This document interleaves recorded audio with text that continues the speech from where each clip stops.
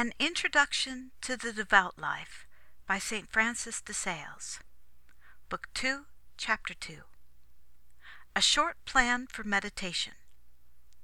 First, concerning the presence of God, which is the first point of preparation. You may perhaps not understand how to practice mental prayer, for unfortunately at the present time it is too much neglected.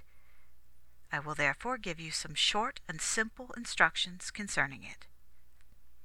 First, I would note the preparation, which may be divided into two parts: placing yourself in the presence of God and invoking His help. To the first end, placing yourself in the presence of God, I will give you 4 chief means whereby to begin.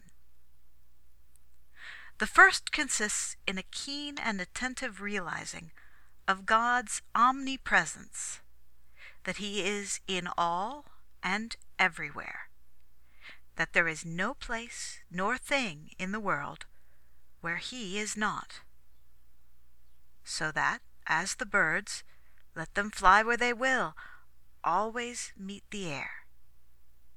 So we, let us go where we will, be where we will, shall always be where God is. We all know this as an intellectual truth, but we do not always receive and act upon it. A blind man does not see his sovereign, but if he is informed of the king's presence, he maintains an attitude of reverence. Yet, not seeing the object of respect, he easily forgets that it is present, and so forgetting, soon loses his reverence. So with us, we do not see God, and although faith warns us that He is present, yet not seeing Him with our own eyes, we soon forget it, and act as though He were far off. For though, as a mere matter of reasoning, we know that He is everywhere, if we do not think about it, the result is the same as if we did not know it. For this reason, we should always, before we pray, excite our souls to an attentive recollection of the presence of God. Thus David says, "If I ascend into heaven, you are there. If I go down into hell, you are present." Psalm 88, verse 8. And so may we use the words of Jacob, who, when he had beheld the holy ladder of angels, exclaimed, "How terrible is this place! Surely the Lord is in this place, and I knew it not." Genesis chapter 28, verse 16 and 17. That is, he had not thought about it, for surely he knew that God is everywhere. When, therefore, you would pray, say to your heart, and with your whole heart, "Surely God is in this place." The second means by which you may realize this sacred presence is to remember that not only is God in the place where you are, but that He is also specially within your heart and spirit, which He animates and quickens with His divine presence.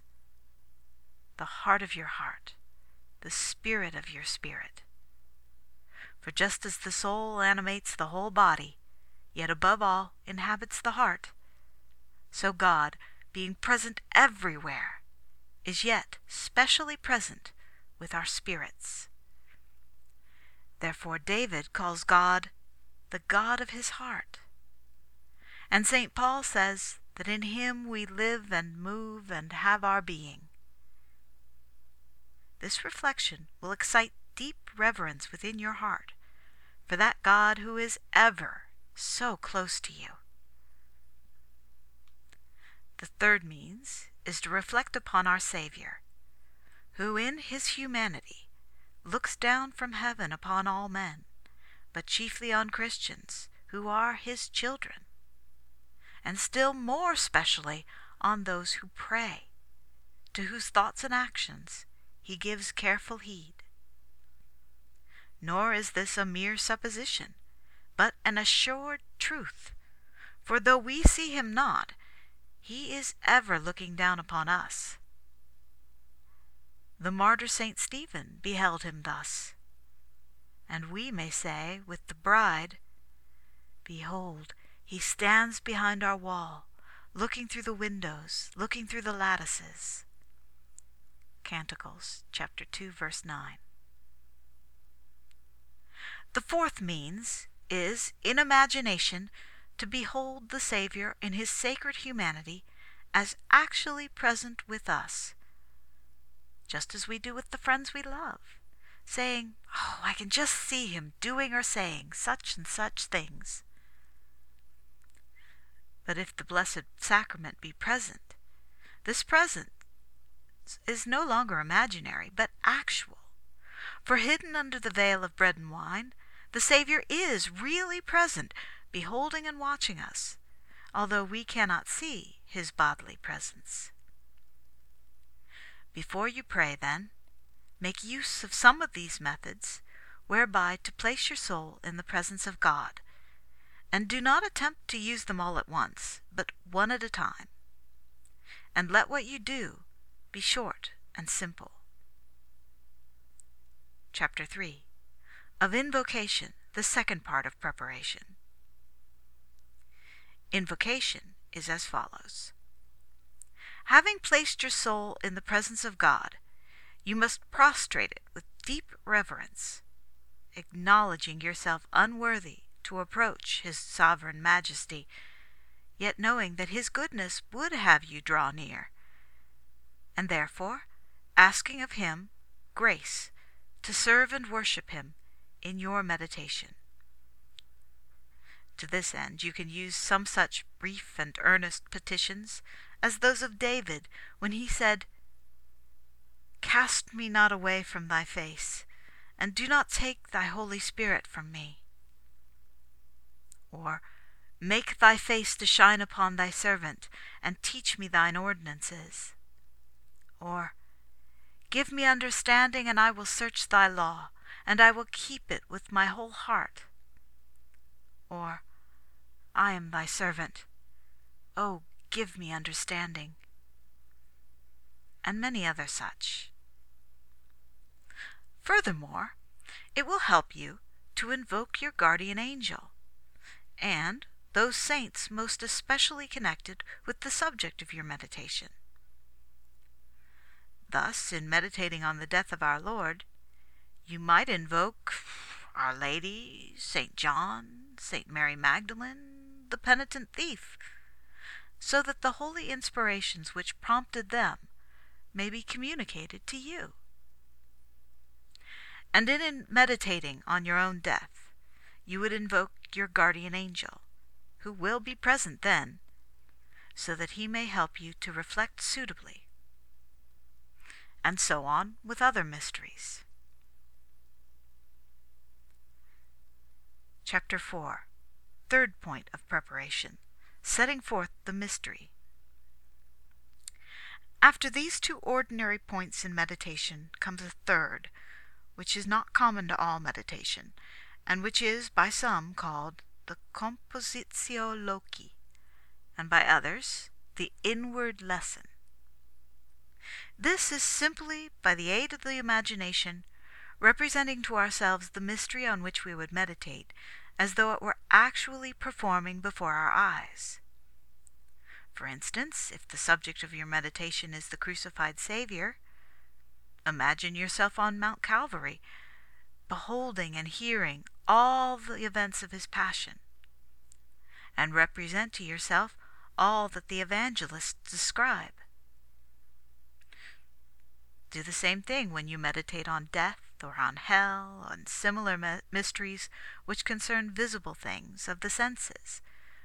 For when we come to the mysteries of God's greatness, the excellence of goodness, the end of our creation, and such invisible things, we cannot employ this active imagination.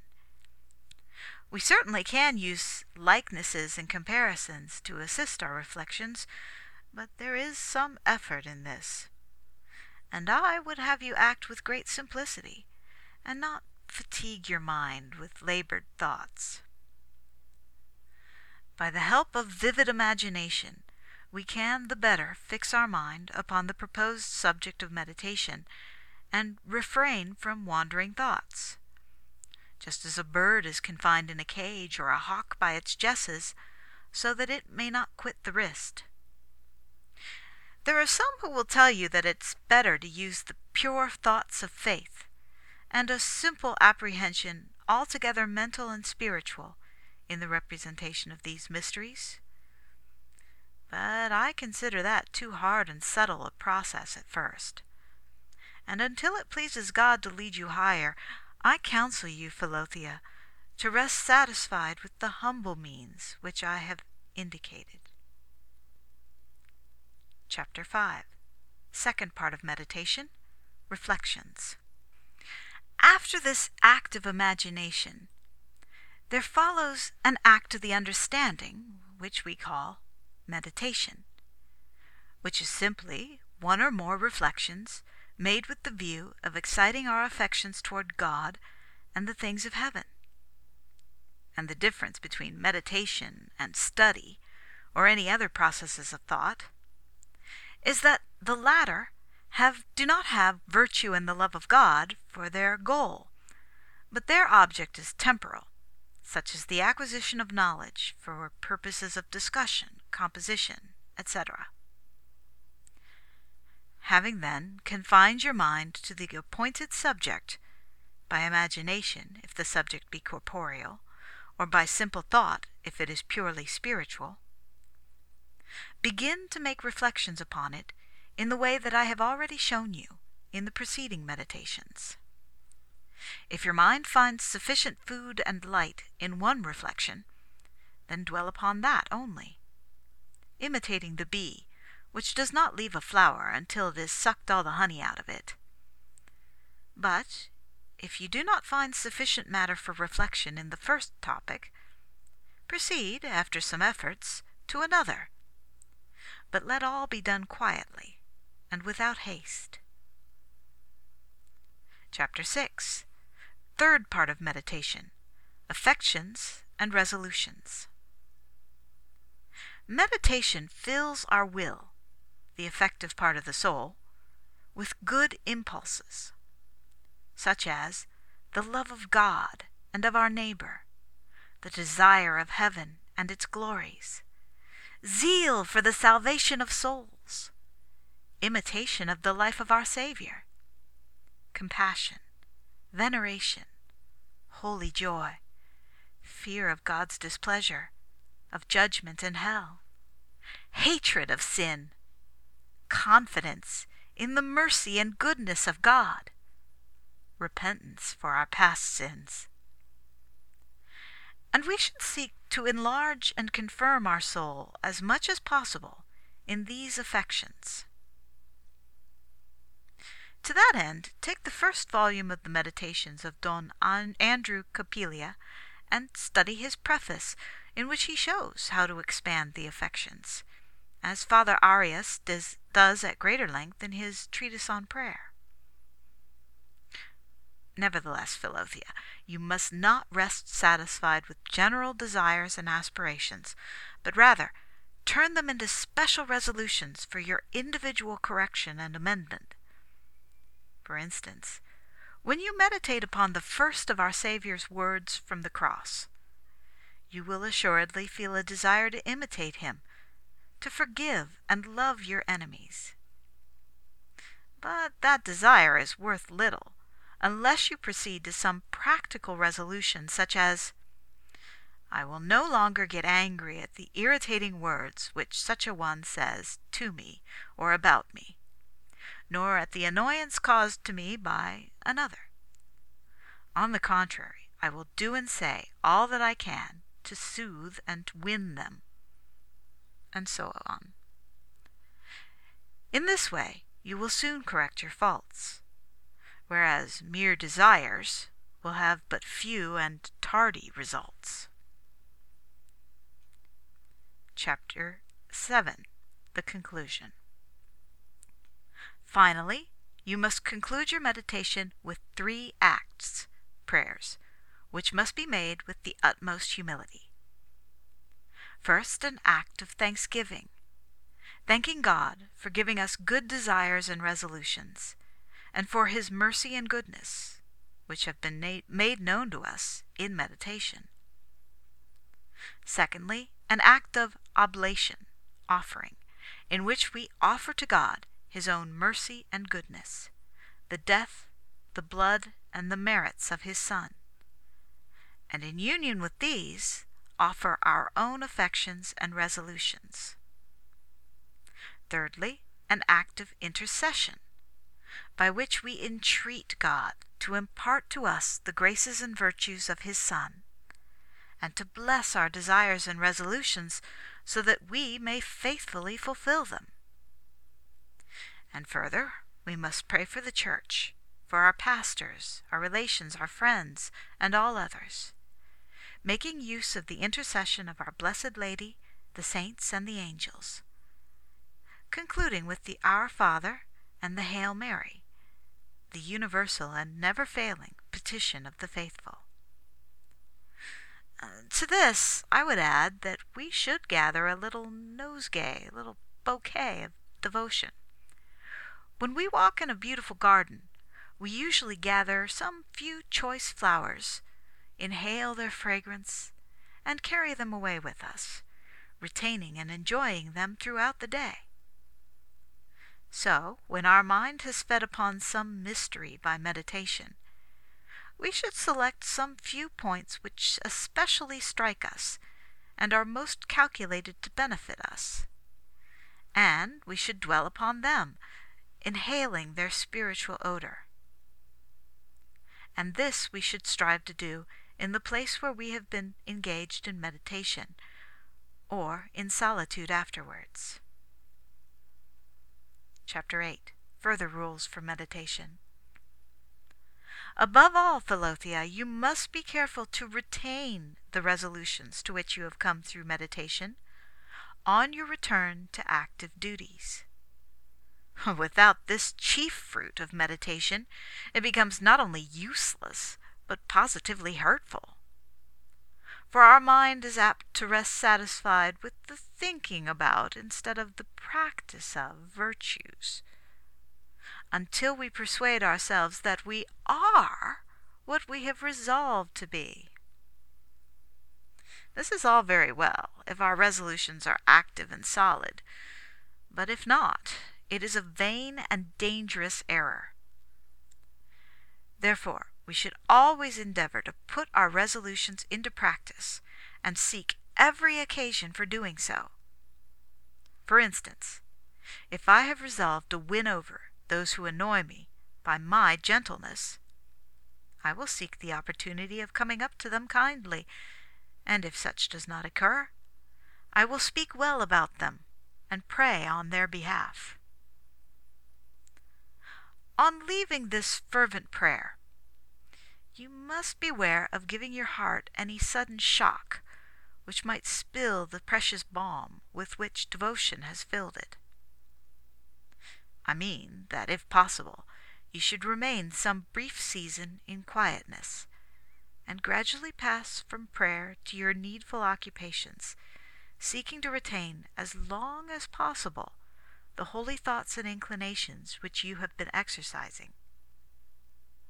A man who has received a costly vessel full of some precious cordial would carry it most carefully. He would walk slowly, and not look idly around him, but keep his eyes now on the road before him, for fear some stone or false step should endanger him, now at his vase, for fear that he should spill its contents. Do the like when you cease your meditation. Do not at once plunge into distractions, but merely look straight ahead of you. If you must of necessity enter into worldly conversation, you cannot help it, but you can be on the watch and mount guard over your heart, so that you may lose as little as possible of the precious cordial that you have obtained in prayer. You must accustom yourself to go from prayer to whatever occupations may be involved by your station or profession, even though they may seem far distant from the feelings excited in you by that prayer. Thus, the lawyer must go from prayer to his pleadings, the merchant to his trade, the wife to her conjugal and household duties, with perfect calm and tranquillity, for since these duties, as well as that of prayer, are imposed upon us by God, we must pass from one to the other duty in a devout and humble spirit.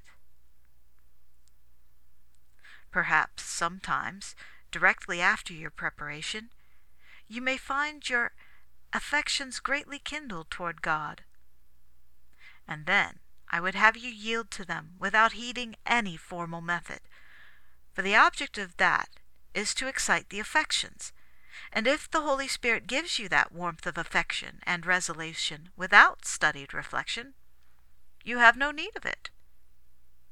In short, whenever pious affections are stirred up in you, receive them and welcome them, whether they come before or after reflection. I have only classed the affections after reflection in order the better to divide the several parts of prayer. For it is an established rule never to restrain the affections, but always to yield to them when they are kindled. And this equally applies to the acts of thanksgiving, oblation, and intercession, which must not be withheld at any time, although they should always be repeated at the conclusion of your meditation. But you should always make your resolutions after such affections, and last of all, before concluding your meditation, because, as resolutions relate to common everyday matters, they would be very likely to distract and disturb you earlier. Among our affections and resolutions, it is well to colloquially address our Saviour, the angels, the persons connected with the mysteries, the saints, ourselves, our hearts, sinners, and even inanimate creatures, after the example of David in the Psalms, and other saints in their meditations and prayers. Chapter 9. On the dryness which may trouble meditation. Should you find neither delight nor consolation in meditation, do not be disheartened, but have recourse occasionally to vocal prayer. Bewail yourself to the Lord. Confess your unworthiness, and say with Jacob, I will not let you go unless you bless me. Or with the Canaanite woman, Yes, Lord, yet the dogs eat of the crumbs which fall from their master's table. Or else take a book and read attentively until your heart is quickened and reassured. Or stir up your heart by the help of some outward action or gesture. Prostrate yourself, cross your hands upon your breast, embrace the crucifix, taking it for granted that you're alone. But if these things avail you nothing, do not be disheartened, however great your dryness. Only continue to present yourself devoutly before God. How many courtiers daily appear before their sovereign without a hope of speaking with him, content to be seen by him and to offer their homage. So, Philothea, must we pray, purely and simply in order to do homage to God and show our faithfulness. If it pleases His Divine Majesty to speak with us, to hold converse with us by His holy inspirations and inward consolations, it is, doubtless, a great honor and an unspeakable delight. But if He does not grant so to favor us, neither speaking nor even appearing to perceive us, as though we weren't in His presence, yet we must not quit it therefore. On the contrary, we must remain devoutly and meekly before His sovereign goodness, and then He will assuredly accept our patience and observe our assiduity and perseverance, so that when we again come before him, he will look favorably on us and reward us with his consolations, bidding us to taste the sweetness of devout prayer. But if not, let us rest content, remembering that we are unworthy even of the honor of standing before him and standing in his sight. End of chapter 9 of Book 2.